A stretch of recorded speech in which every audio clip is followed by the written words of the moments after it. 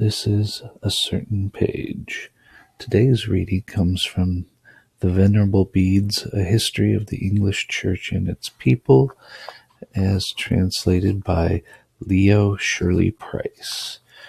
This is Book 4, Chapter 24, one of the more famous passages. A brother of the monastery is found to possess God's gift of poetry, AD 680. In this monastery of Strianalshalk lived a brother singularly gifted by God's grace. So skillful was he in composing religious and devotional songs that when any passages of Scripture was explained to him by interpreters, he could quickly turn it into delightful and moving poetry in his own English tongue. These verses of his have stirred the hearts of many folk to despise the world and aspire to heavenly things. Others after him tried to compose religious poems in English, but none could compare with him, for he did not acquire the art of poetry from men or through any human teacher, but received it as a free gift from God. For this reason he could never compose any frivolous or profane verses, but only such as had a religious theme fell fittingly from his devout lips. He had followed a secular occupation until well advanced in years without ever learning anything about poetry.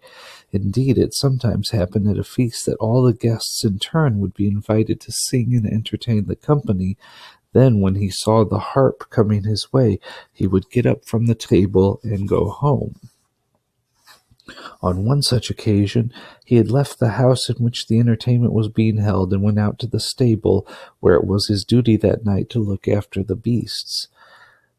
There, when the time came, he settled down to sleep. Suddenly, in a dream, he saw a man standing beside him who called him by name. "Caedmon," he said, "sing me a song." "I do not know how to sing," he replied.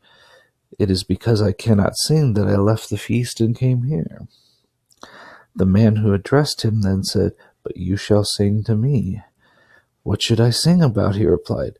"Sing about the creation of all things."